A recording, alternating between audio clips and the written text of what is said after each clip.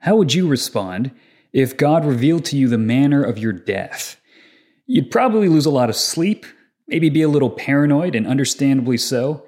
But for most of us, the idea of death is just that. It's this abstract concept that happens to people out there, off screen. But for Peter, his death loomed large over his entire life. If you listen to Jesus' final words to Peter in the Gospel of John, you hear this. He says to him, "Truly, truly, I say to you, when you were young, you used to dress yourself and walk wherever you wanted. But when you are old, you will stretch out your hands, and another will dress you and carry you where you do not want to go." This he said to show by what kind of death he was to glorify God. So Peter knows from the very words of his Lord the way that he's going to die, that he's going to be a martyr for his faith. And Jesus tells him, with that in mind, follow me. This is the road of the cross. So for Peter, following Christ meant following his Lord into the very clutches of death itself, armed with nothing but the promise of resurrection and glory. And this energized Peter's life with urgency, an urgency that charges through this entire letter as he calls the young church to pursue godliness by God's own divine power. So we have in 2 Peter the final words of this great sage writing to the people he loves, words of comfort, warning, and hope, words that echo and resound throughout the ages until this very day. This is understanding 2 Peter.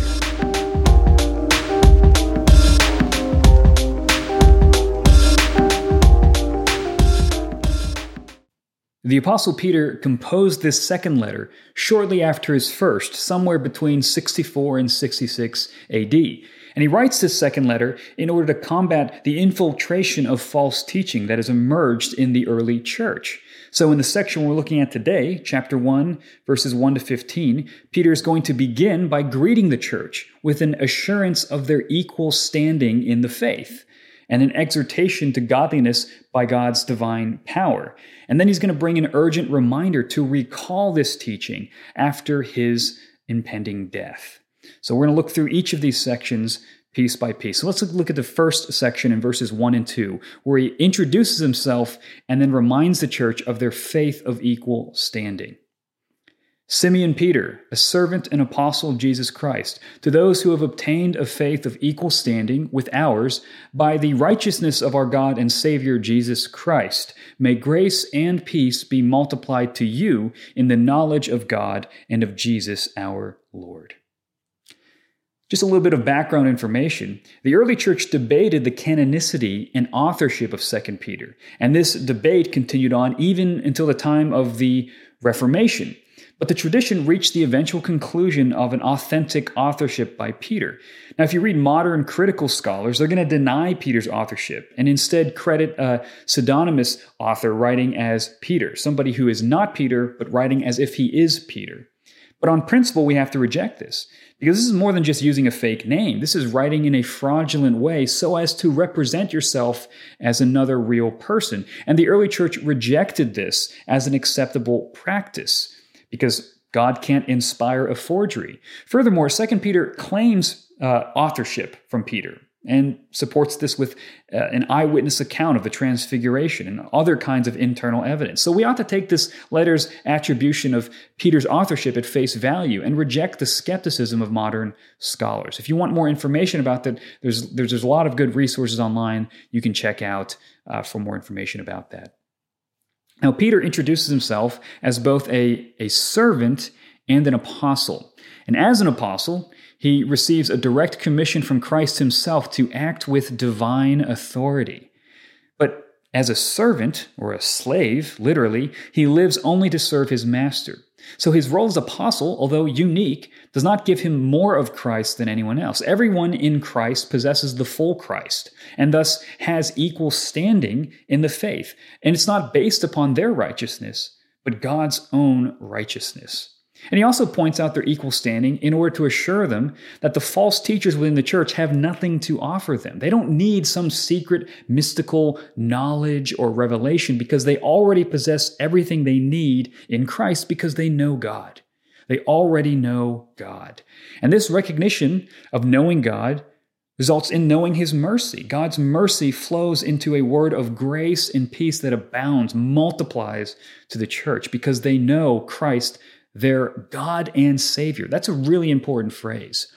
There's an early recognition of Christ's divinity right there. So don't skip the greetings to these letters. We see from a very early period in the church's history, they are recognizing that Jesus Christ is in fact God himself, our God and Savior, Jesus Christ. So to know God is to know Christ the Lord, for they are one and the same.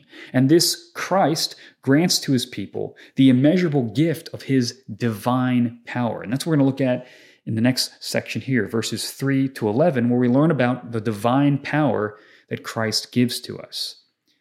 His divine power has granted to us all things that pertain to life and godliness, through the knowledge of him who called us to his own glory and excellence, by which he has granted to us his precious and very great promises, so that through them you may become partakers of the divine nature, having escaped from the corruption that is in the world because of sinful desire.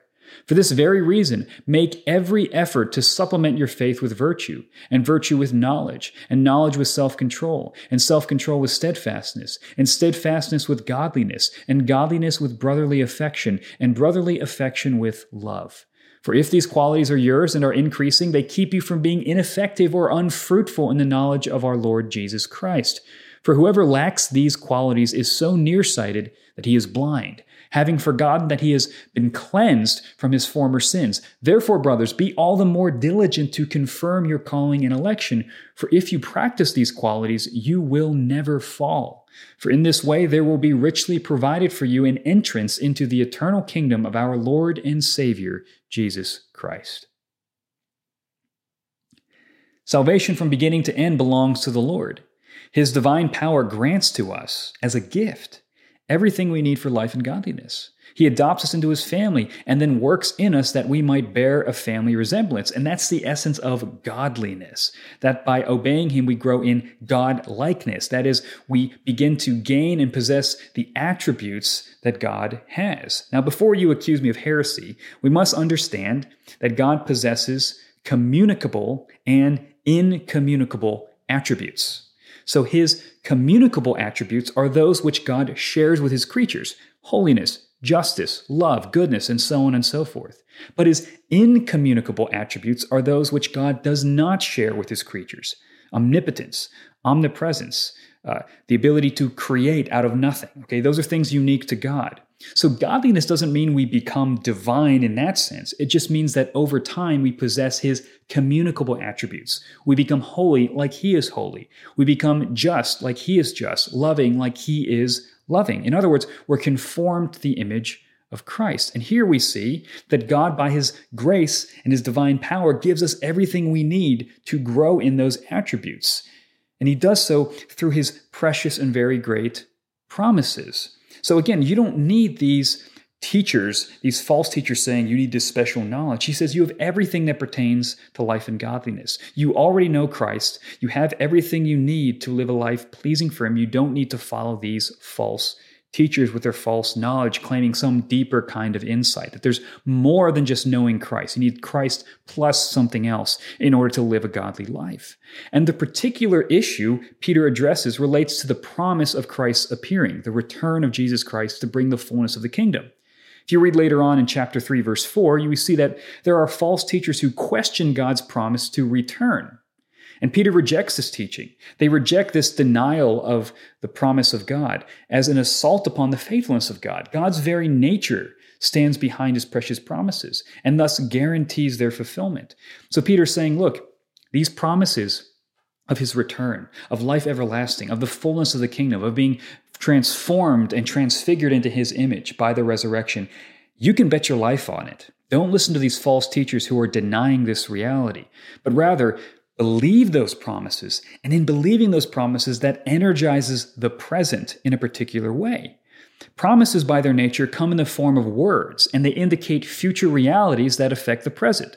So when a man proposes to a woman, he gives a promise that he will at a future date marry her. But this future promise affects their present reality, as they now enter into a time of preparation for that day. And God's promise of the eternal kingdom of righteousness is a future promise that spurs us in the present to prepare for that day, by becoming righteous people ourselves. And this is what it means to partake of the divine nature. That by God's power, he forms us over time into his image, that we might become like him, right? That we might grow in Christ's likeness. We will be righteous because his kingdom will be filled with righteousness. If you didn't love God, if you weren't righteous, you would hate a kingdom in which God rules in righteousness. And so the kingdom that God promises is something that we will only appreciate and enjoy and glory in if we ourselves are righteous. And so God is making us creatures fit for his kingdom by his own divine power and his own divine calling. But God's power does not come apart from our effort. So we're not supposed to just be passive. But Peter tells us to make every effort to pursue this godliness, to pursue these virtues. And this kind of echoes the Apostle Paul in Philippians 2, verses 12 to 13, when he exhorts us to work out our own salvation with fear and trembling, for it is God who works in us both to will and to work for his good pleasure. So it's God's power that gives us the will and the work, and yet we still have to work. So God's action and our action are compatible. They don't erase one another. In fact, God's divine power and his divine action is the ground for our action. We can make every effort because God has granted to us his divine power. They actually work together. They're not opposed to one another. So we can put effort in and we can push ourselves toward holiness, but we can't boast in our own power as if through our effort we were the ones that made ourselves godly. It is God's power that works through our effort that enables us to cultivate this righteousness. And Peter gives us a list, these aspects of what it means to be holy: faith, virtue, knowledge, self-control, steadfastness, godliness, brotherly affection, and love.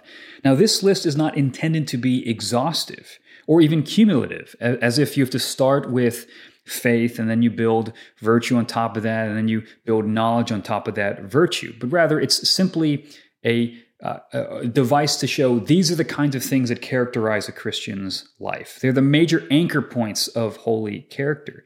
Now, it's interesting to know that the word virtue in verse 5 is the same word translated as excellence in verse 3. When it speaks of God calling us to his own excellence and his own glory, he's talking about his own virtue. God has called us to the glory and virtue of Christ. And so when he says you are to grow in virtue, he's saying you're to grow in Christ's likeness. That very excellence, that very virtue that Christ embodied is the virtue that we are to embody. We're supposed to be like him, imitators of Christ, to possess that same virtue. Now, these do not happen automatically. But again, we are to make every effort. We are through discipline and the will and pushing ourselves to not only form these aspects of our character, but to increase in these qualities.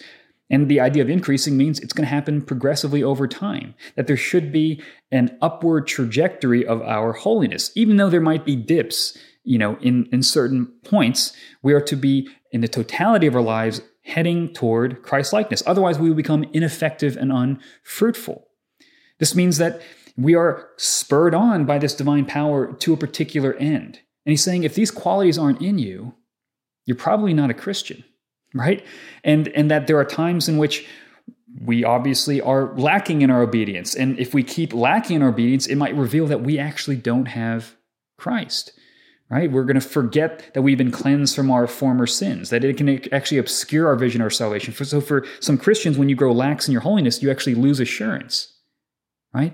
And even for some, it shows that you were a false convert. So he's very, very serious about this. And that's why he spurs us on. He says, therefore, make your calling and election confirmed. Confirm it, right? Not that God needs to know, but that you might know and that those around you might know. You have to put effort. We can't drift toward holiness. And so one of the ways in which we know that we're a Christian is that we see this progressive growth in maturity over our lives. It's not to be overly scrupulous about it as if, I keep sinning in this way. That doesn't mean you're not a Christian, but it is a sober-minded assessment to say, if you aren't bearing any of this fruit, then you wonder, is there genuinely a root? Right? And so even as Christians, we are to say, don't forget that you have been cleansed. If you're a Christian and you're struggling with holiness, don't forget that you've been cleansed from this, that you have escaped from the corruption of the world, right? That's a past tense reality. God has decisively brought you out of the kingdom of darkness. And even though we might be tempted towards it, we shouldn't continue in it. And if we keep continuing in it, it might show that we actually haven't been separated from it. So it's one of those things to keep in mind, that we are no longer part of this corrupt world, but we are now partakers of the divine nature. That's who you are. So this isn't works righteousness, right? Our works don't make us called and elect, but rather they demonstrate that we have been called and are God's elect, that those who have been chosen by God will reflect these characteristics. There is a holiness without which no one will see the Lord. So those changed by Christ will bear the fruit of holiness and gain entrance into his kingdom. And he says, you will never fall, right? You will never fall if you continue in these things. What a great assurance. He says, keep going through the trials, through the difficulties, keep pushing forward toward holiness. Peter knows that we're human, and that's why he continually reminds us of these things and encourages us to pursue holiness. When he reminds us of things, it means that it's easy for us to forget. And so he's saying, remember what God has done for you. And with that understanding, remember his divine power and push forward and grow toward holiness. And that leads to his urgent reminder in verses 12 to 15. Therefore, I intend always to remind you of these qualities, though you know them and are established in the truth that you have. I think it right, as long as I am in this body, to stir you up by way of reminder, since I know that the putting off of my body will be soon, as our Lord Jesus Christ made clear to me. And I will make every effort so that after my departure, you may be able at any time to recall these things. So Peter must remind the church of these qualities, even though he knows they understand them. He doesn't expect them to be perfect. He's saying, look, you may be slacking in your pursuit of holiness, and that may affect your sense of assurance. And he says, instead of freaking out, get back on the horse, right? Remember these qualities, remember God's power, and turn back and repent, right? That's the way that God keeps us, by commanding us and calling us to stay close to him. We all need these constant reminders about the truth. Right? And Peter, again, he knows his death is near, which gives this great urgency to his exhortation. Make every effort toward godliness. Don't get distracted from the hope of the eternal kingdom. And Peter is quick to ensure that the church throughout generations will hear his words by writing them down. That's how we can recall his words. He actually gives us Scripture. And this is actually going to lead to the next section, which gives a powerful apologetic for the inspiration of Scripture, but you'll have to wait for the next episode for that.